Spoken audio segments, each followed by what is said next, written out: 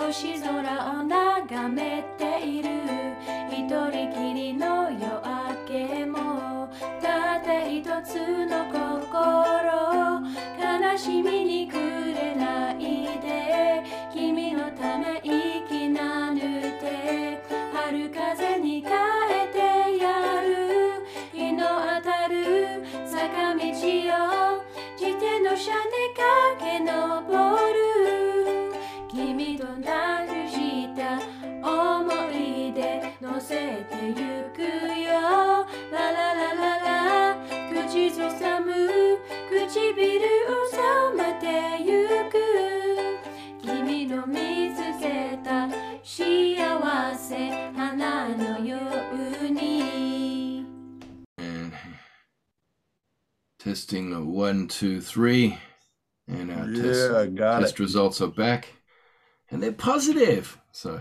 yeah. A positive frame of mind. Arlo Davis. It's good to see you, brother. Yeah. I've had some good yarns. So Arlo is an Alaskan native who sort of found himself on the wrong end of the job market, I guess, and he has spent about the last 3 years in a deep dive into YouTube. 3 years full time on YouTube with a bit of overtime as well. Except when I have to do I some work. I want to know what's happened. I mean, no. Also, you know, his first job though was also a father and pretty much house husband as well around the place and you know, those million other odd jobs that we all need to do to survive. So, but a man, do you want to introduce yourself a bit better than that and let us know all about your place and what season you're all in there and what's going on? Yeah. Well, my name is Arlo Davis. My middle name is also my Eskimo name, as it's called up here. I was named, my Eskimo name is after my mother's adopted grandmother who adopted my mom when my mom was about 8 years old. Her English name was Dora Ballett. My mom is from Selawik, Alaska. Her name is Martha Schindler. And my dad is Joseph Davis. Originally, he grew up in Montana, but he found himself in Alaska. Geez, he might have been a teenager, maybe. Early, yeah, I think he came up in his teens. Early, he was young and liked it and went back like for another semester of college or something and came back up here and met my mom. They met at a college down in the southeast part of the state, down by the lower 48. They were both going to school there. And my dad's parents are Arthur Davis from Iowa and Jan Fanistel. She must have been from Iowa too, but they split up and my dad and his sister moved to Montana with my mom, my grandma. And my mom's parents are Ralph and Emma Ramuth from Selawik.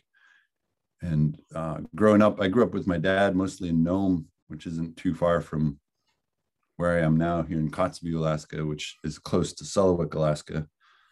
But growing up in Nome with my dad, I always went back to Selawik and or Kotzebue to visit my mom and my extended family on that side. And we made one trip to Iowa when I was about 5, visited my grandparents, my grandpa and his wife. And then around that time, we visited Montana to my grandmother and her husband. And so I've met that side of the family a little bit, but not nearly as much as my mom's side. Yeah. When I was 18, I moved back to Selawik and lived with my grandparents for years, into my maybe early to mid 20s. And that was great. And That was really you're not great. much into ice fishing, but you do like to knock a bit of caribou from time to time. Yeah, yeah. Hey, and I have to Actually, I ask know a you. little I bit. have to ask you about the E word, because like I'm reliably informed by white women from around the planet that Eskimo is a really horrendously offensive term, and that the correct word is Inuit. Um, but every time I meet somebody from your country, they're like, nah. But is it just amongst yourselves? Like, are you the only? Like, is it just like, "What's up, my Eskimo?" And it's just. Yeah, But what do you it's not prefer, a. like the world to call you? You can call me anything you want as long as you don't call me late for dinner. I think that's the Montana coming out of you there. Yeah, I don't Dinner. think it matters. I was at a meeting one time, a bunch of natives, and it was a big official meeting, and we were doing introductions, and one older guy about my dad's generation was introducing himself, and he said his name, and he said, "I used to be Eskimo, but now I'm Inupiaq." And everybody giggled, and because we all knew it was all silly. Yeah. So yeah, you hear native a lot. What's up, my native? Right. But it's really a non-issue, I think. I see Native Alaskan a among lot, the so I feel like that's a safe spot to fall back on, just for most interactions. And yeah, not that I talk much among with the your street community. folks, the regular folks, it's a non-issue. When you go to official meetings and stuff, the meeting holders are saying Inuit. I was first really attracted to your part of the world, just reading the work of Oscar Coagli. It's actually my introduction to complexity theory was from, a man from your part of the world, native scholar, who was looking at the intersections between Alaskan indigenous knowledge and complexity science. And that was my intro to complexity theory, and I just haven't been able to get enough of it ever since. Anyway, I thought I'd get back to the root. Talk about YouTube with Arlo. So what's going on in your country there now? What sort of season you in, and what are you all up to there? Buying all the toilet paper, evidently. Yeah.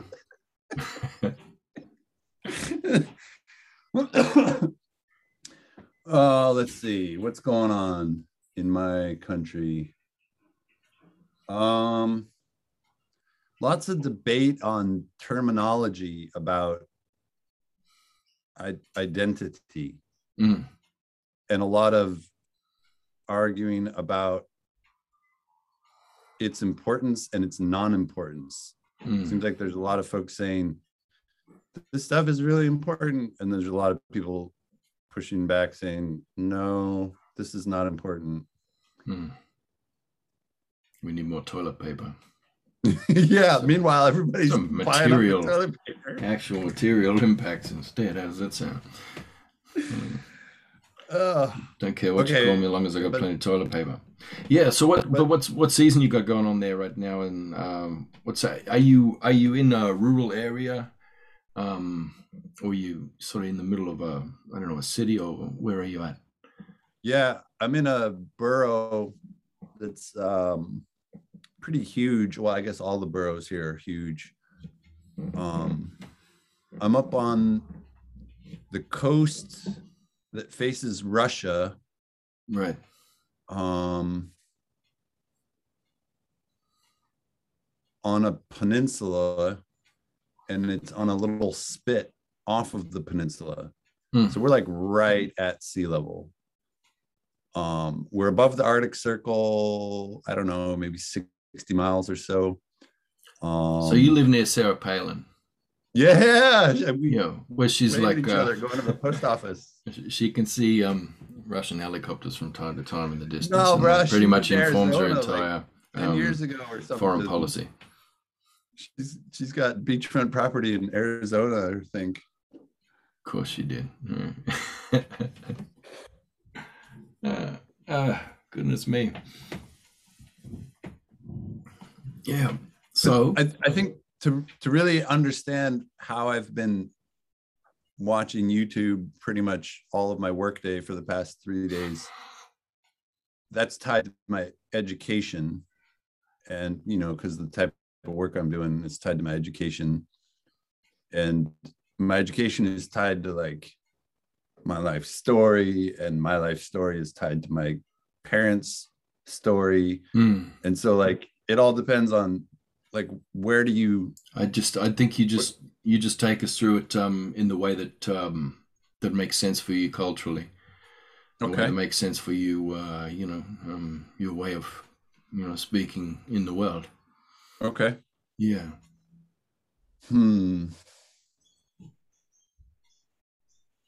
So we have an idea where you're coming from with your genealogies and family. See. Probably around 2007. I moved down from Sullivan, from living with my grandparents, to pretty much the opposite side of the state, way down in the southeast, down near the lower 48, the continental United States. And down there, it's like a totally different state. The climate is different, the culture is different, the environment is different, everything's different. It's a temperate rainforest. They get more rain there than I could ever want in a lifetime. Yeah. And I had not graduated college, and so I moved down there for love.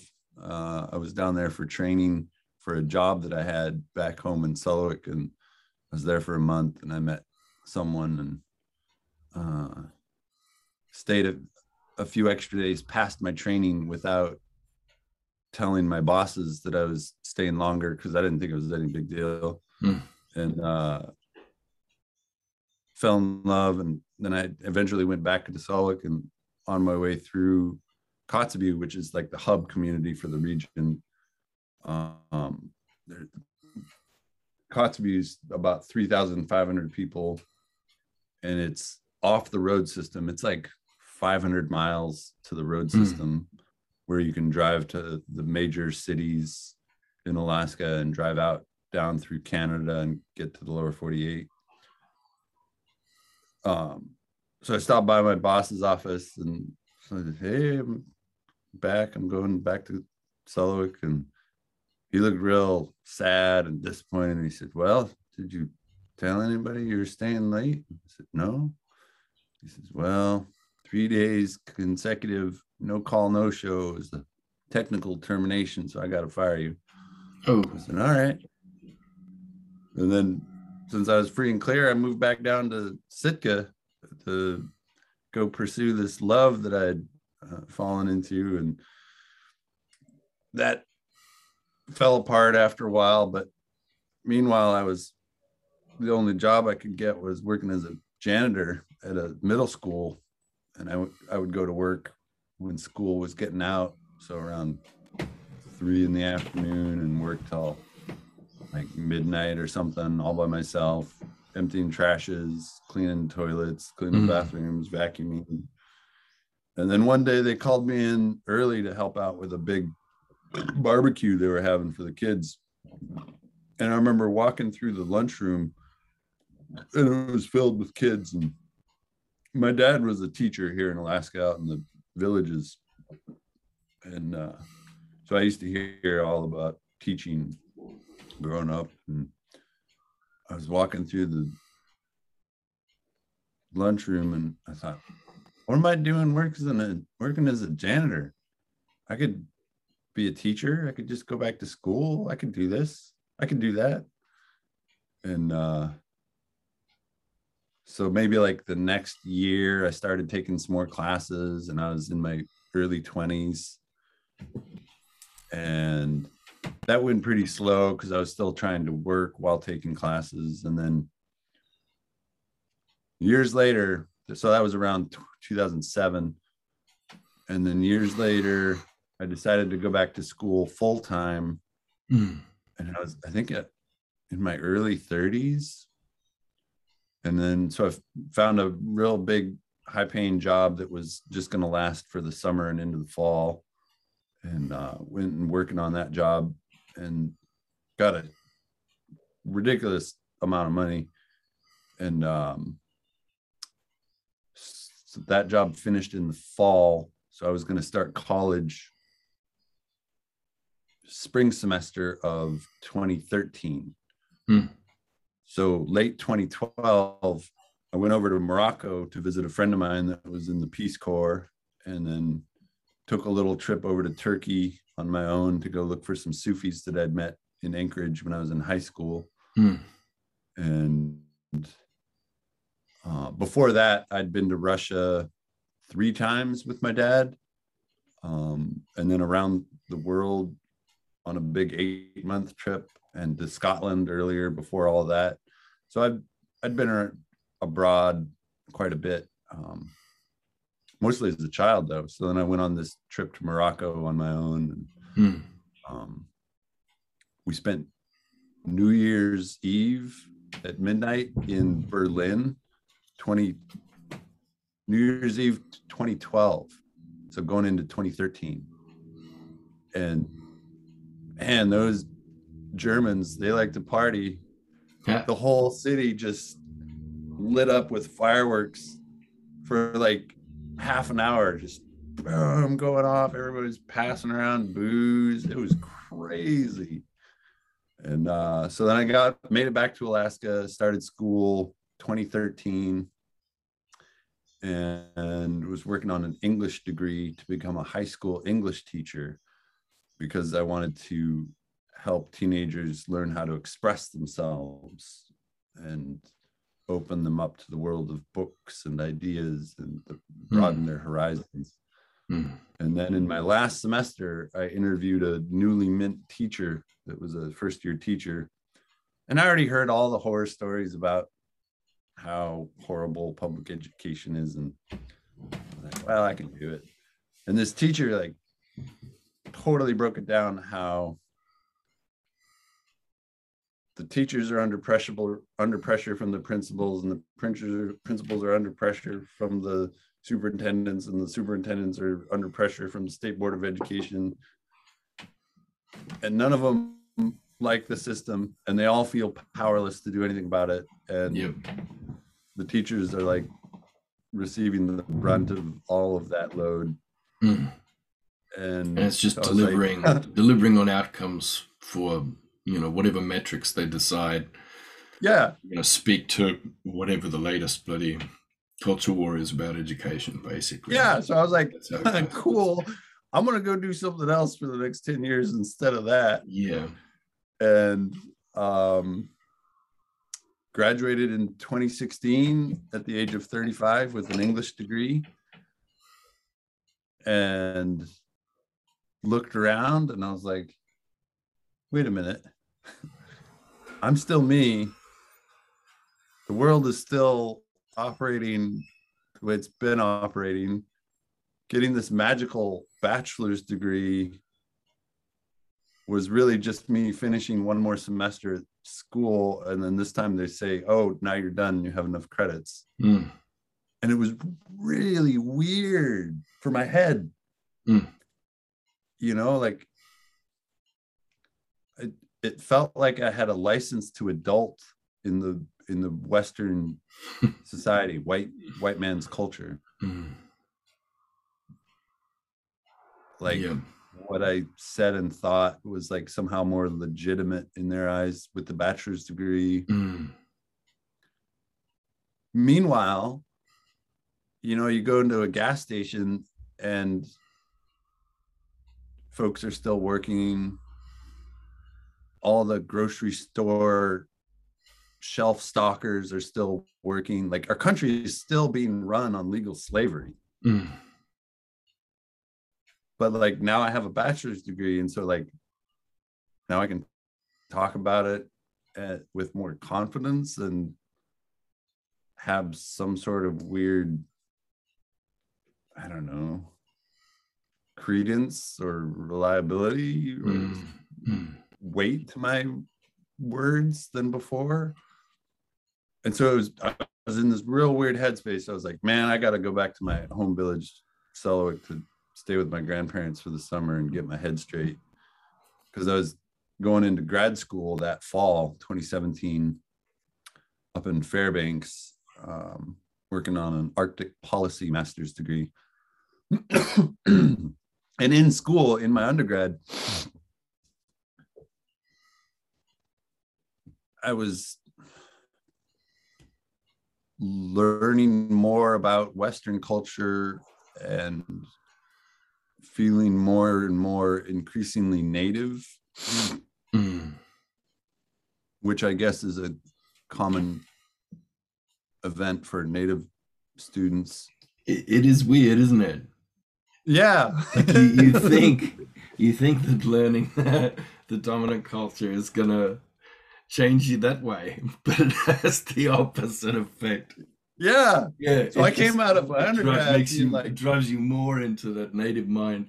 Because I came out of undergrad and I was like, look out, man, I'm more native now than I've ever been. Oh, I'm gonna do something real cool with my new powers and my new confidence in being native. And so I started grad school, and I found out grad school is exactly the same as undergrad. It's just with more prestige and more pressure.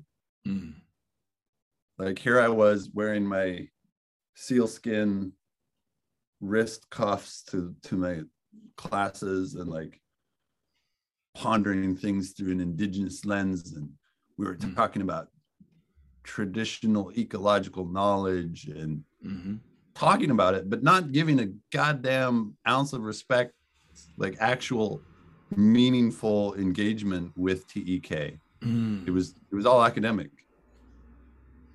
And so I got really frustrated. And then my second semester, that would have been spring of 2018, I wrote a research paper on village relocation in Alaska, because climate change, there's a lot of communities that need to relocate due to climate change, whether it's coastal erosion or permafrost subsiding, melting.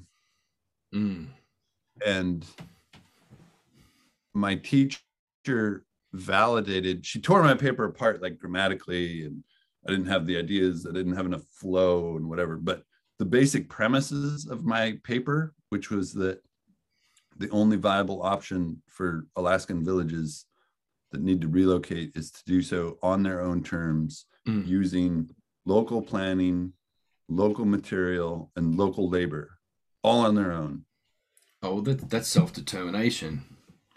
Yeah, and she validated my you validated my main points. You can have self-administration. In a colony, a settler state, you're not allowed to have self-determination. So, yeah, but she validated my points. Wow. She was like, Did you feel validated from having your points validated? Yeah, I stayed home from all of my finals that spring semester in defiance of the need for graduate school. Well, I was like, okay, well, if I was right before I came here, then what do I need the master's degree for? Yeah. So I stayed home in defiance of graduate school and kind of screwed myself over a little bit, but whatever, made me feel really good. And then I re-met my honey. We'd met years ago, back when she was 19 or something. And then I'd see her around, here and there. And I always had a crush on her, but we never talked much outside the first time we met. And then she Facebooked me. And the rest is history. I was like, oh, I didn't know you were living in Fairbanks. What's up? So we started hanging out, and that was 4 years ago. And now we have two wonderful children. One is 3 years old, and our little boy is going to be 1 next month. Pretty much the damn cutest And kids I've ever seen in my life, I think. yeah, It's the they're last so time great. we Yeah. yeah. So now I'm in grad school and in this really great relationship. And then I'm like really torn about grad school. And so I was working. I think I was took some time off from grad school or something. So I was working. And then we had our first child, our daughter, and I didn't have a job. And then I landed a job back at the same university. Yeah, you that finished I'd up been in going to student grad school. support or something there. Yeah, admissions. I was helping Admissions, that's right. students go Yeah. through the admissions process. Yeah. And they hired me on as the rural admissions counselor. Yeah. Now, they seem to So have I was like, in Alaska, the word rural pretty much means native. yeah, I've noticed in all your policy stuff, it's like if Yeah. they don't want to say that N word, they'll just say rural. Yeah. yeah. And so I embraced it. I was like, oh, y'all are going to make me the rural admissions counselor? All right. Like, Yeah. I felt like I was You can make a difference. the diplomat between the academia and the ivory tower and all of these poor native students that are trying to get into the university. And like, I'm going to fight for their rights and I'm going to help things on the back end and establish relationships within the university and all these different colleges and like, It's so weird. bring the real. How many times do you do this in your career? I do it all the time. But it's that thing of like, you figure out that the entire thing is just complete bunk and it's just completely inimical to your entire way of being and to native knowledge. And then, suddenly you're getting excited about bringing other people into that. It's now that I know this doesn't fit and doesn't work, it's completely wrong, I'm going to help other people come into that. And that then I'll be helping the community. And that's viewing my job like, I didn't bleed academia. It was a job that I could get and I needed to find work to provide for my family. Oh, yeah. And so, first of all, it was just a job. But second of all, I really did think that it was like I could bridge the rural academia gap. Yeah. And I took that seriously. I was like, all right, you guys want to do this? Let's do this. And I brought the real. And I was in this meeting. I had to go around to all the different colleges to figure out what they were all about so I could speak to what they do during the admissions process to students. And I was at this one college talking with their reps, hearing about what they do. And I came off too hot and heavy, too stern. I wasn't rude, but I wasn't nice. And I had this whole plan like, oh, I'm going to come at them hard. I'm going to flex on them. And then our relationship will grow and they'll come to see me as human and it'll be great. We'll have this wonderful diplomatic relationship. And I went back to my office and like the next day or something, my boss said, who was a really nice person, wonderful lady, came down and she's like, oh, we need to talk. You're like, what was it? Was it, should I have not brought the handgun to the meeting? Is it? Yeah. And so she slapped my wrist for exercising my own autonomy and having my own agenda. And very nicely told me I had to go through her. And that's when I was like, oh, you hired me because I have a pretty brown face. Okay. And that's kind of when my YouTube journey started. That was the seeds of it right there. It was when I really lost faith in huge institutions' ability to mean what they say. So had you already come across stuff on YouTube that was kind of like talking about loss of faith in institutions, or trying to explain the inadequacy or the corruption of institutions, or did you launch it there? And if so, what keywords were you searching? How did your algorithm kick off? Yeah, none of that. It just fed it to you. It was just like, oh, this guy's just been sacked, and he's rural. They kept me on. I just had to keep my head down. Okay.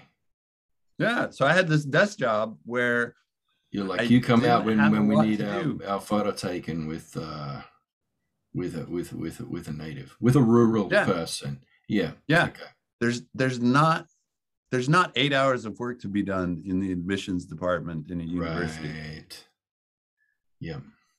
So you left with a desk with a computer with 2 screens. Oh, I had 2 screens. It was so cool, Nice. And so then I forget what I started looking into, just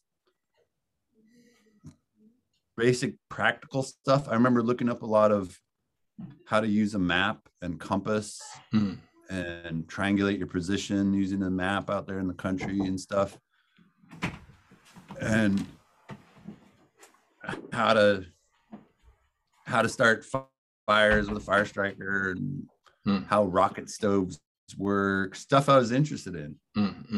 And well, see, that's survivalist stuff. That's one of the roads in.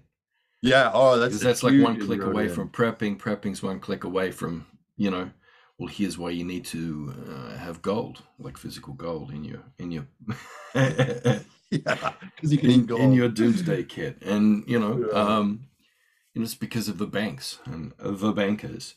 And the bankers is just a way of saying Jews without having your video taken down. Basically in these things. And then next minute you're in a whole another universe. Where did it take you?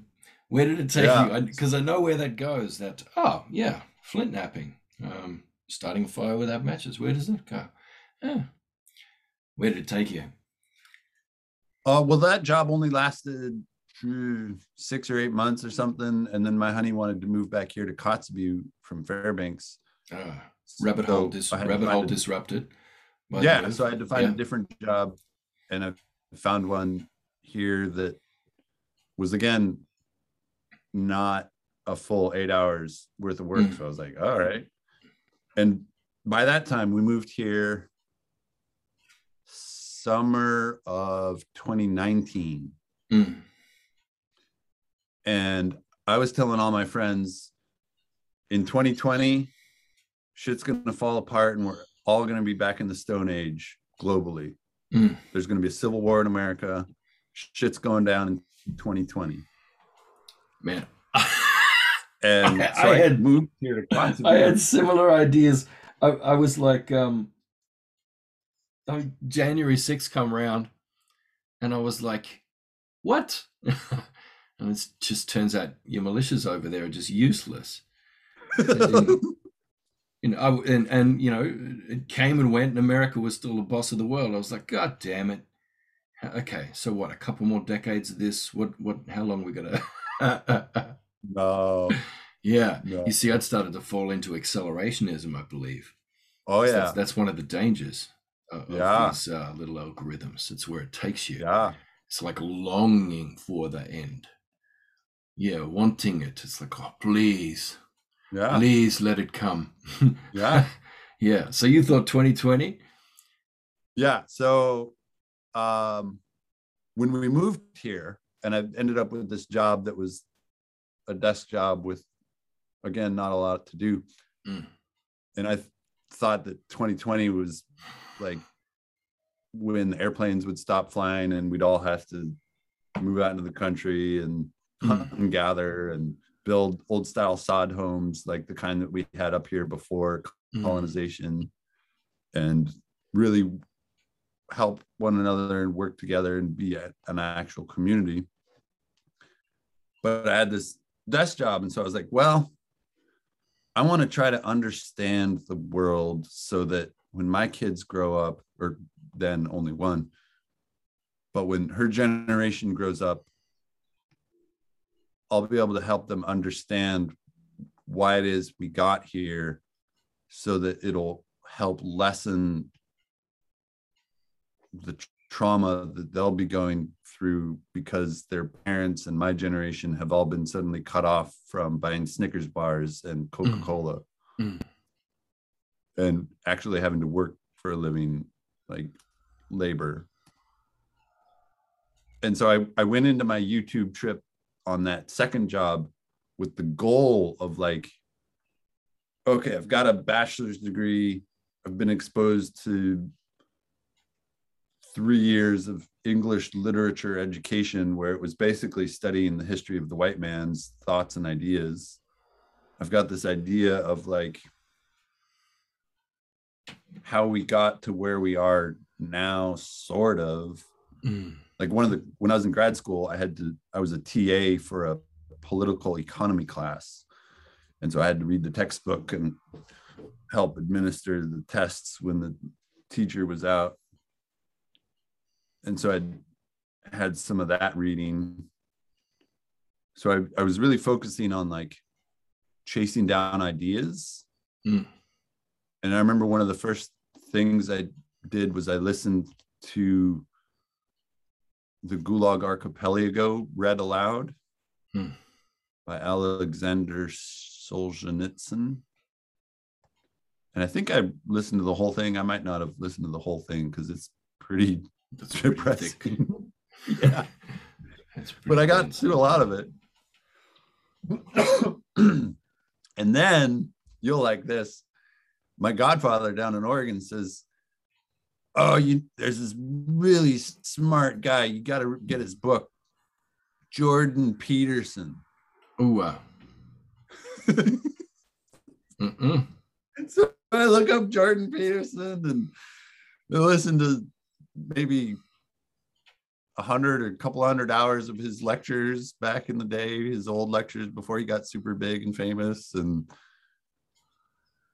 really thought that I was like starting to understand Western Civ and where we are. What's the lobsters with the biggest dicks run the joint, and therefore we need to legislate to force women to comply with monogamy. It's it makes perfect sense. So I went down this big Jordan Peterson kick, and then started finding other intellectuals that were having just sit down conversations, long conversations about culture. And then all the riots and looting and burning of America started happening. That was 2020, wasn't it? I believe so. Or did it start the year before? Anyway, it said it was 2020 because because January 6, 2021 was came after the summer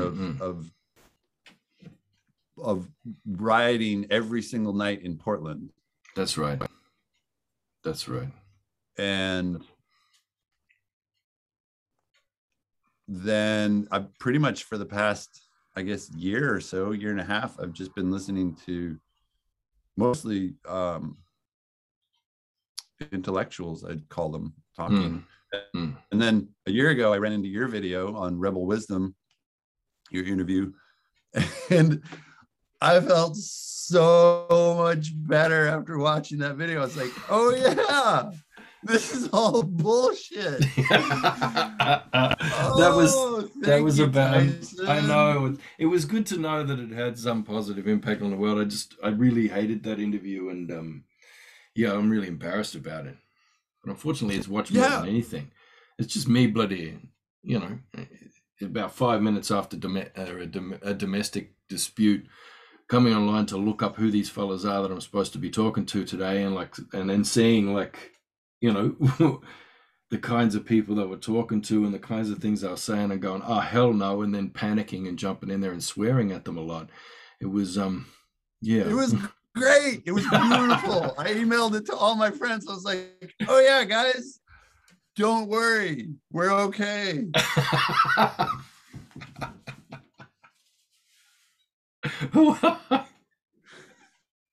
I don't get it. So you must have been so your algorithm at that stage included rebel wisdom, or was taking you there, and you were saying you listened to intellectuals. You'd started out with Jordan Peterson, so you must have ended up doing the sense maker guru kind of circuit. And what did you finish with? Did you get Sam Harris, or was he like? From what I'd heard of him, I wanted to avoid Sam. Yeah, I might have listened to a couple hours of him. I can't remember. Oh, and then there's a few others, eh? There's Weinstein. Oh, you got into which one, Eric or Brett? Both of them. Both of them. Because Eric's classy. Yeah. Yeah. They both got enormous chips on their shoulder. Yeah, I feel bad for him in a lot of his interviews. He seems like a super genius trying to communicate with like elementary school students most of the time. I think that's the I think that's the branding. It's like he's a misunderstood genius, and and basically he knows all this stuff that could just change the world, and we could have teleportation and be flying around in magic cars. If only he and he's got just in his family alone there's been 3 Nobel Prize winning level scientific discovery, and absolutely all of them have been covered up, and yes, he's never published a paper. He's never actually done anything, but he has basically does that thing that all these gurus do, where they come up with a hypothesis in one area, and then they kind of use that as a metaphor, and they just kind of expand that out to a whole heap of other areas outside of the field of expertise and go, look, this is just a universal truth. And people go, oh my God. And you just sort of bake everything around that. And then, it's not even, they don't even call it a theory, even though it's barely a hypothesis, because they're not even testing it in the world. They just kind of say it, and then they apply it to everything. And they're a misunderstood genius, but they're also this, usually another red flag for me is usually this persecution complex that comes with it. It's like, well, everybody, the whole world is against us, and they're trying to shut down the truth, and, et cetera, et cetera. And then everybody else who sort of feels like, they can't say things, and they get attracted to that. And it makes a lot of money. And the more of those kind of dog whistle patterns you can put out there, like this idea that you have this secret knowledge that the institutions don't want everybody to know. The more you put out there, the more clicks you're going to get, the more subscribers you're going to get, the more followers, and you can basically live off that quite well. Yeah, more than live it off. You can. Oh my God! Everything just fell off. Sorry, man. I got like surplus carvings. And it's evident that that's what he's doing, because you have to look at what they're doing, not what they're saying. That's it. Yeah. And so before we dive into all of them, so what other names you look at? Were you looking at Charles Eisenstein? Benjamin Boyce. Yeah. With his Calm Versations podcast. He has a lot of interesting conversations. Okay. Yeah. Unheard. Trigonometry, that's a big one that I like. That's the one out of the UK with the there's a Russian dude and Venezuelan, some other kind of, but they're both British. Yeah, they're both British. Yeah. Are they? Yeah, all right. No, I know the ones. Yeah. Let's see. I was doing the Brett Weinstein Dark Horse podcast for a while, and I was excited because they were trying to get people elected besides the big front runners. Mm-hmm. And they had this big effort going on with hundreds of volunteers, and they even made an app so that we could vote on a ranked scale out of like the 6 people that they decided would be best.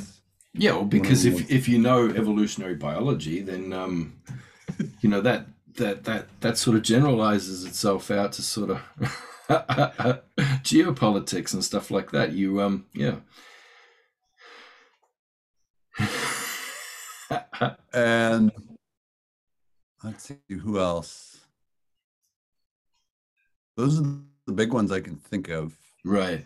I go down other idea. Like, and did you end up Joe Roganing out that way?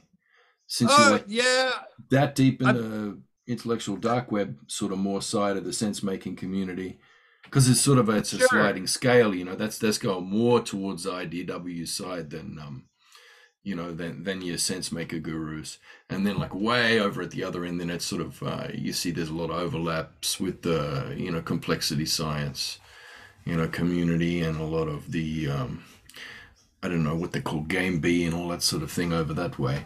But it sounds like you were around the sort of Rogan-y, Weinstein-y kind. I nearly said Epstein there by mistake, but Weinstein. I sniff some Joe Rogan sometimes, take a hit. Yeah, a little bit of Joe-caine. Joe-caine. Yeah. And then, sometimes I want to learn about, like, I'll run across a lecture on what a poverty trap is from some MIT lecturer. Yeah. Or, I try to keep tabs on Fox News sometimes, see what the hubbub is going about. Douglas Murray with his really weird, can't figure out if he's racist or not talking. Is his lips moving? Yeah. And then who does Doug talk to? Oh, Michael Malice and Tim Pool. Yeah. They're both like say they support anarchy. Meanwhile, they seem to be raking in probably a hefty income from their YouTube videos alone. Yeah. Which is not anarchy. And then they'll have guests on, like all of these shows will have guests on that if they've got channels, I'll go and talk with. Like one of Eric Weinstein's guests was this Russian American gal. Was she one off that podcast, that Red Scare? Yeah, the Red Scare. Yeah. Proper. Oh, those two are awesome. Yeah. Proper pill. Everybody goes there. Yeah. It's like there's like an open channel. So I think that there's I recall the graphic on the front is just like, I don't know which one of them it is, but it's one of their butts just with a thong poking out the top of the jeans. I'm sure it's not either of them. I'm sure it's somebody from Instagram. Yeah. And so then, So I think most of their listeners are male, and they just kind of pop in there with their mouth open. I think I was like trying to find out about them, and I recall seeing on Eric Weinstein's one, the Portal, and he was interviewing one of them. But then I realized I'd been listening to too much Eric Weinstein. It was one day I started going off about, boomers in the academy, like, sitting on their thrones and not letting anybody through, and that we're all on these contracts and nothing's getting done. There's no innovation because all these geriatrics running the academy. Universities are broken. And someone sort of pointed out to me, dude, you sound like Eric Weinstein, like just like a little bit. And I was like, oh yeah, those aren't my talking points. Where do they come from? Yeah, they were just kind of digitally, fused in with my thinking there somehow as we went along. Yeah. So what's so out of that beautiful ecosystem of sense making that you got going on there, where's the what's the kind of story that you've drawn out from all that? Because I imagine you would have found something quite different and made some observations, from your native perspective, because you're also looking from a historical perspective of, yeah, institutions do really shitty things to people, and it's not hard to imagine that because that's still happening there in this community. Oh yeah. Oh, Community, totally. and it happens in the rural sort of settings, and I see it all the time. So, it's not a huge jump to go, yeah, maybe the Clintons are eating babies. It's right there. But you didn't go that far. Yeah. What was where was the stories you ended up finding there, and particularly, do you have a unifying narrative, like a meta narrative that sort of ties everything together, and a bit of a theory of what's going on in the world, but then possibly a theory of change coming out of that as well? Where did you end up out of your 3-year inquiry? Okay. Yes.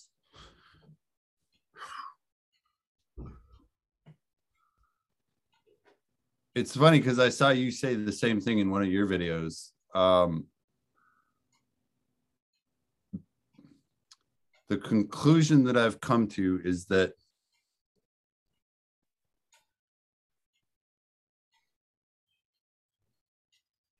there's so many voices and so many microphones and so many videos and images out there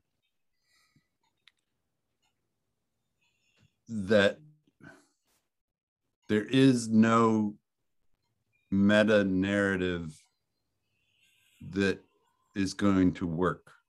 And that meanwhile, while everybody's having fun posting videos, climate change is still happening, and will change everything.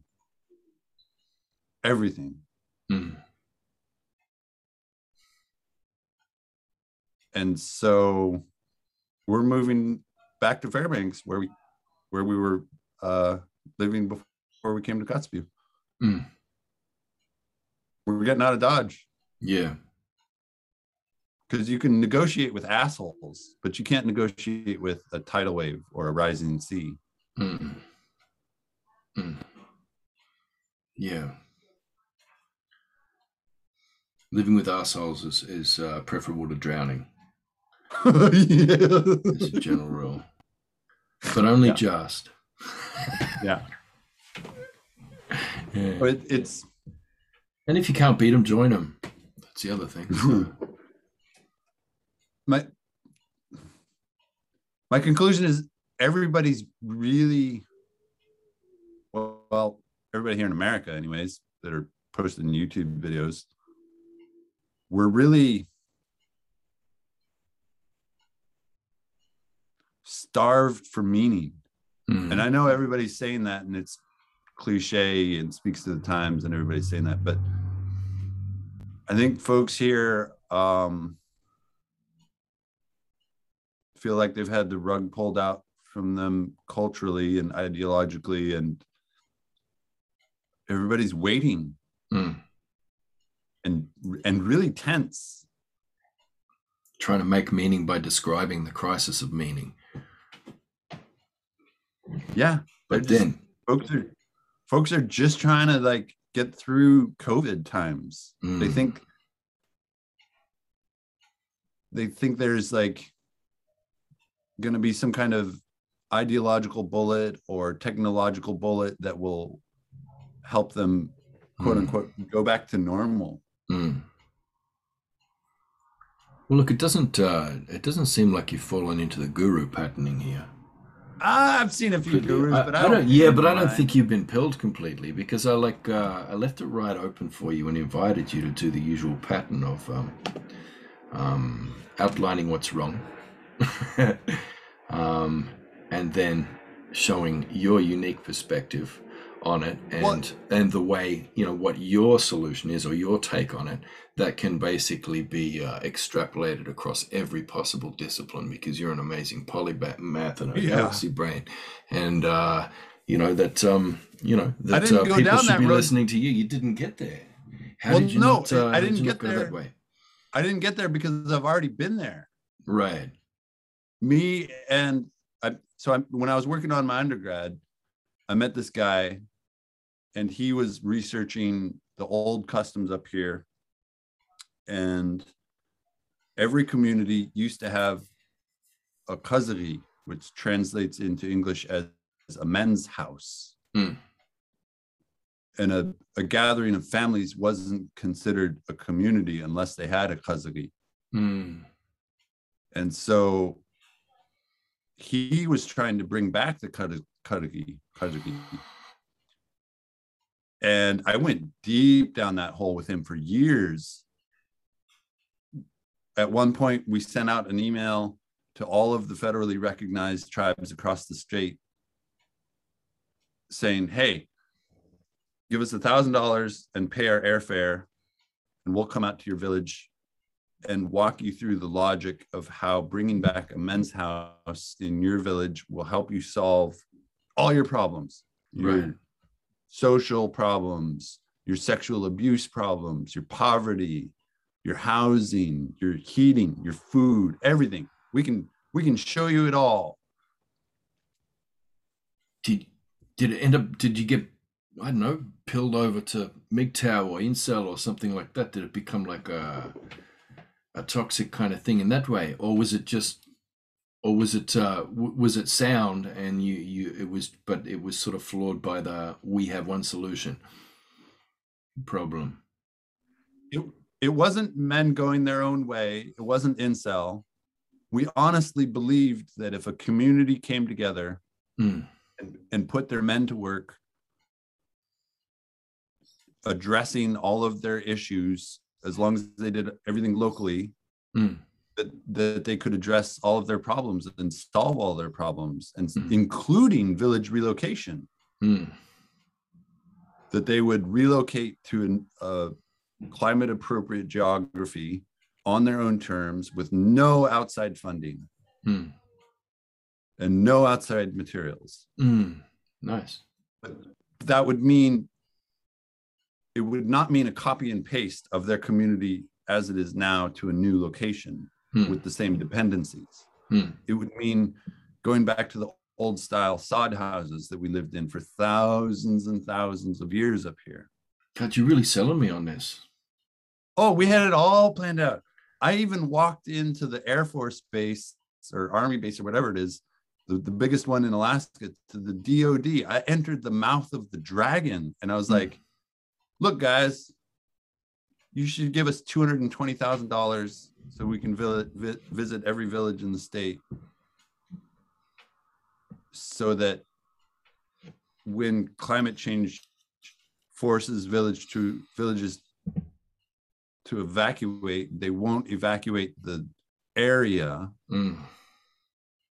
and they won't leave vast tracts of American soil uninhabited, because uninhabited lands are much easier to invade and claim than inhabited lands. So they saw a first line of defense against Russia. They saw a small amount of money for people to help themselves. So there was the pulling up the bootstraps thing, and so that must have appealed. Well, yeah, they all said, "Oh, that's a lot of neocons, that one." But we just don't have enough funding even for ourselves. So, thank you. Oh. And so I tried everything I could down that road, because I had me and my buddy, we had the solution, man. And for years I tried to go there, and then I was like, oh, we're gurus. There is no solution, one solution. And until push really comes to shove, there's not a whole lot that I can do personally to save Alaska. So I might as well focus on being happy and healthy, being a good partner and father.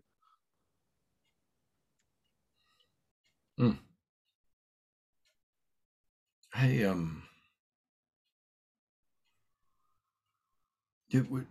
I had the impression that the Alaskan Rural Systemic School Reform Initiative was actually a success. That was from the metrics that I saw. So I understood that to be pretty much the only large-scale indigenous. You're just laughing your ass off. This is awesome. All right, go on, give us the dirt. No. What happened? No. Okay. No. Not at all. Okay. No. Because I was talking about up here, I was like, we need to do it like these fellas. Yeah. Our dropout rate is through the roof. And even the ones that do graduate, like, what are they graduating for? So that they can go to uni and come back to zero jobs in their community? Yeah. Like it's not, yeah. It doesn't do anything. Yeah. If there's no internal economy in your rural community, then then 15-year-olds are no amount of training people. There's no amount of upskilling people for jobs that don't exist that's going to make jobs appear. Yeah, 15-year-olds can see right through that, and they're like, fuck you, I'm going to go get stoned. Yeah. Man. All right, well, is that fantasy gone? All right. But now at least I can proclaim that it's never, ever worked anywhere. Rather than just suspecting that maybe it worked somewhere one time. That's a safe statement. Yeah. Well, it's emotionally safe too. It's an emotionally no, because then if something good ever does happen, then it'll just be a pleasant surprise. I won't be disappointed. Yeah. The turnover rate for teachers that come into our villages, our teachers are piped in from outside of Alaska. They're coming in from the lower 48. They have zero cultural awareness. They're coming into basically a foreign country where things don't operate the way they do back in Kansas. But they must be getting, training through like PowerPoints and stuff like that to. Of course they do, but it's all worthless and BS and a product of bureaucracy. It's all a big bureaucracy. And so they stay. 5 years is a long time for a teacher to be in a village. And they buy a lot of art and like whalebone carvings and stuff like that. And take back home with them, hang on a wall. Jeez, this is such a universal pattern. It's so familiar. Yeah, and then they leave. And so the local school institution has no long-term cultural institutional memory. Meanwhile, everybody in the community has a multi-generational institutional memory of what going to school is. And so they're just passing each other like two ships in the night. So in summary, it's just irretrievably flawed, bad, destructive, extractive, ruined, the entire system and all of its institutions. And there's nothing that one person can do. And there's nothing that a big coordinated systemic reform initiative can do. And what? In summary, we're fucked, so you may as well enjoy the ride. Oh my goodness. Is that what we're up to? Yeah, oh yeah, totally. That is my most honest truth. Wow. In Eskimo, we call that my ishuma, my innermost thoughts and feelings. So where does that leave you? Well, it frees me up. There's two parts to that. There is, So you're feeling a kind of liberation through. Oh yeah. that kind of end times. This you're in the rapture already. You got your rapture happening. Yeah, You got one thing Rapture, my dad and now, likes to. and now, so One what do thing you my do with dad this one? says to people. My dad says, "What did you think the apocalypse would look like?" So what about your kids? What's your I'm a good dad. yeah? I'm a But good husband. what's your feeling for them about how you want to equip them to be in the world, and what kind of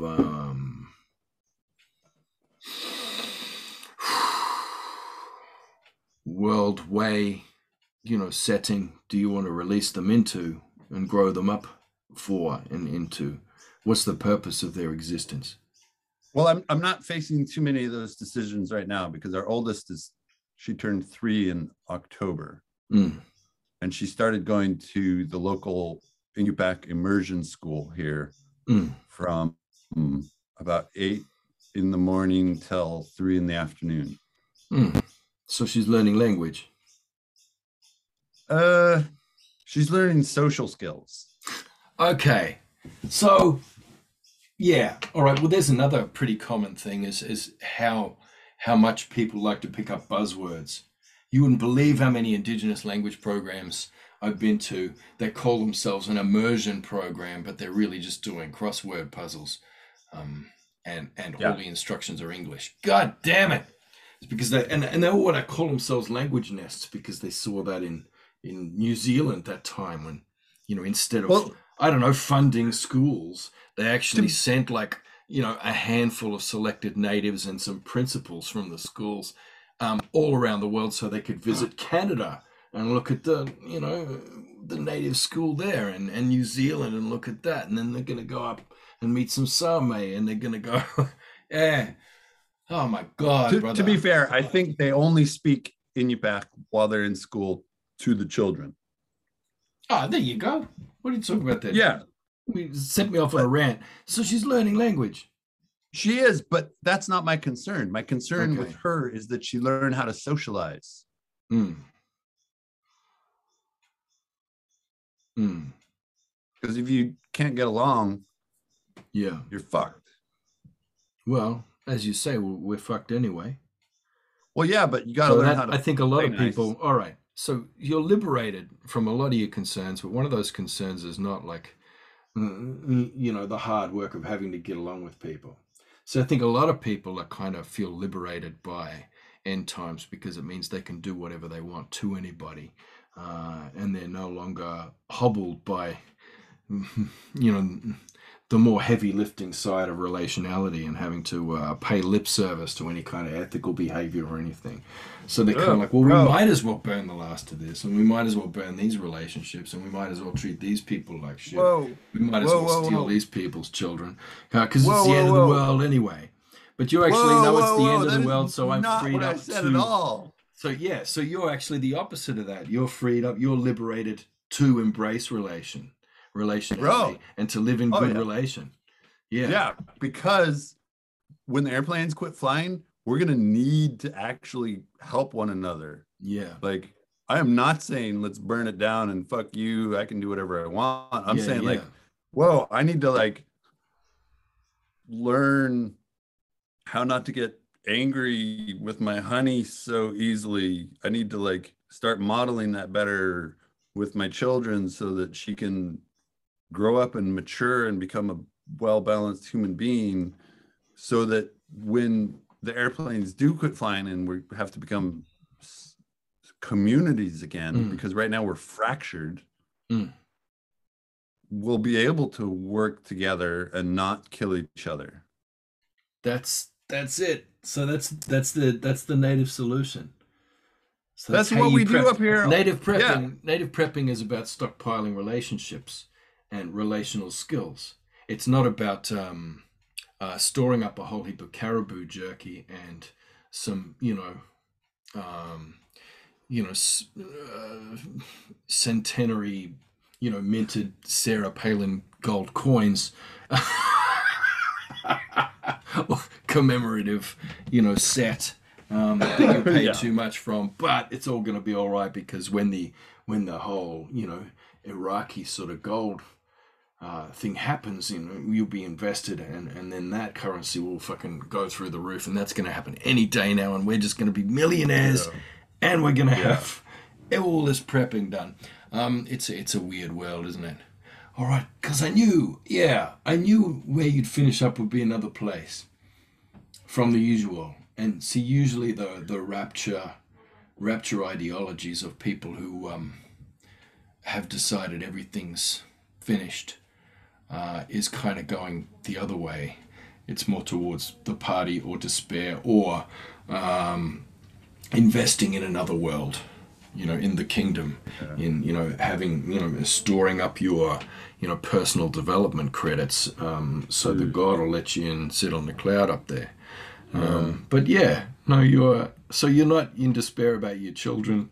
It's not like there's no hope.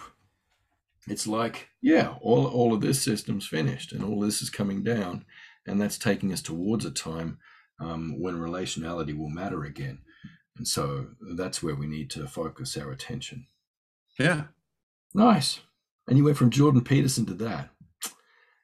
This is why a native ontology really, really helps. Yes.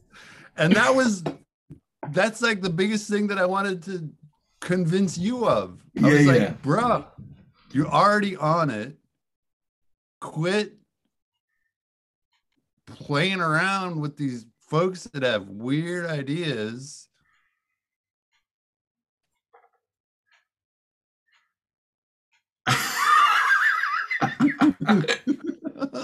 You just done the craziest eyes there.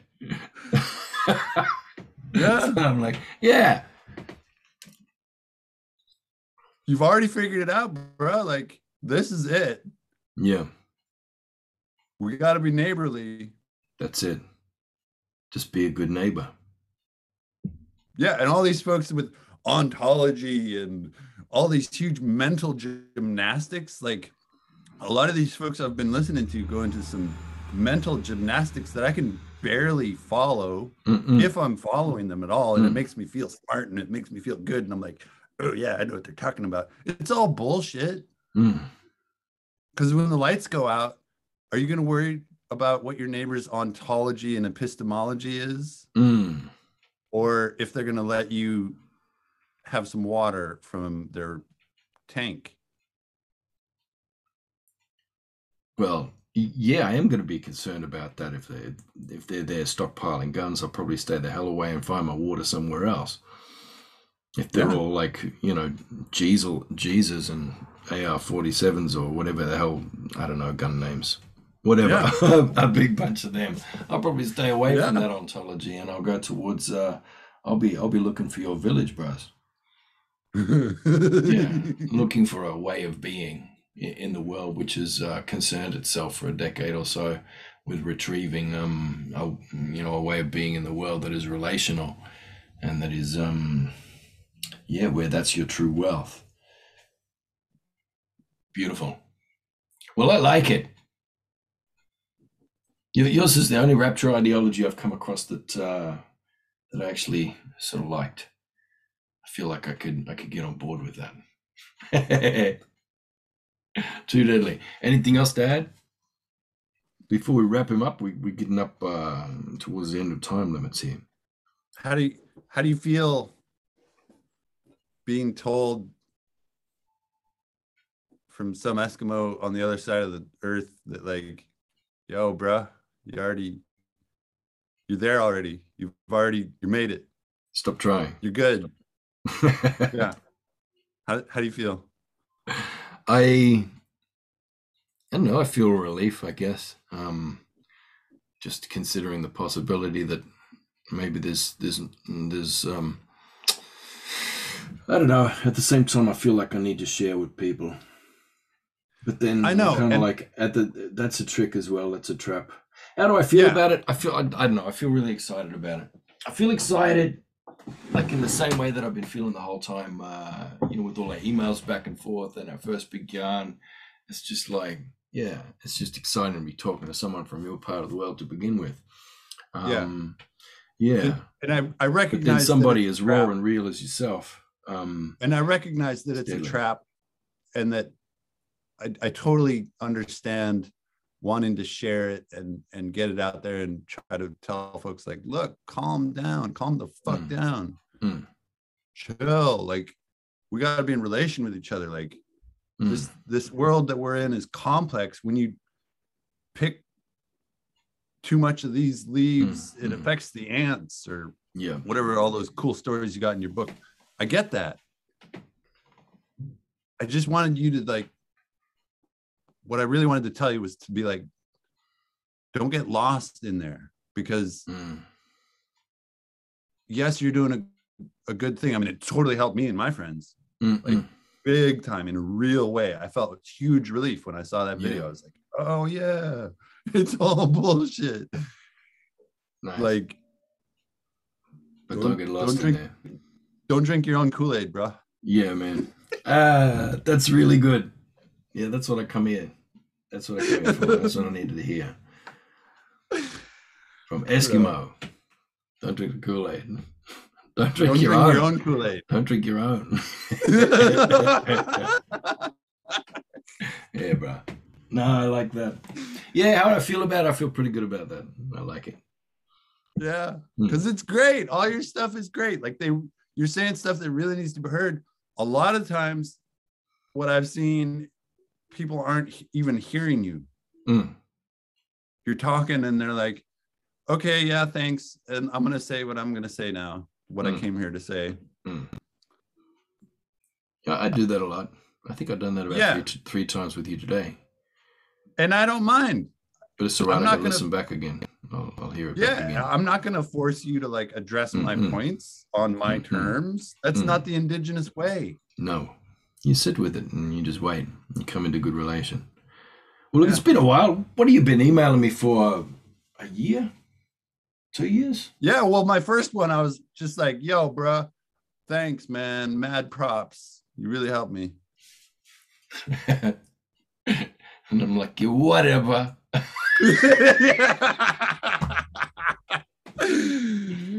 Yeah. Fucking Alaska. Yeah. Anyway, Ross. Well, let's wrap him up. I don't think we can improve on that. It's beautiful. Yeah, it is. It is beautiful. That was the There's best, a lot man. of beauty out there. We just gotta look at it. That's it. All right, but man.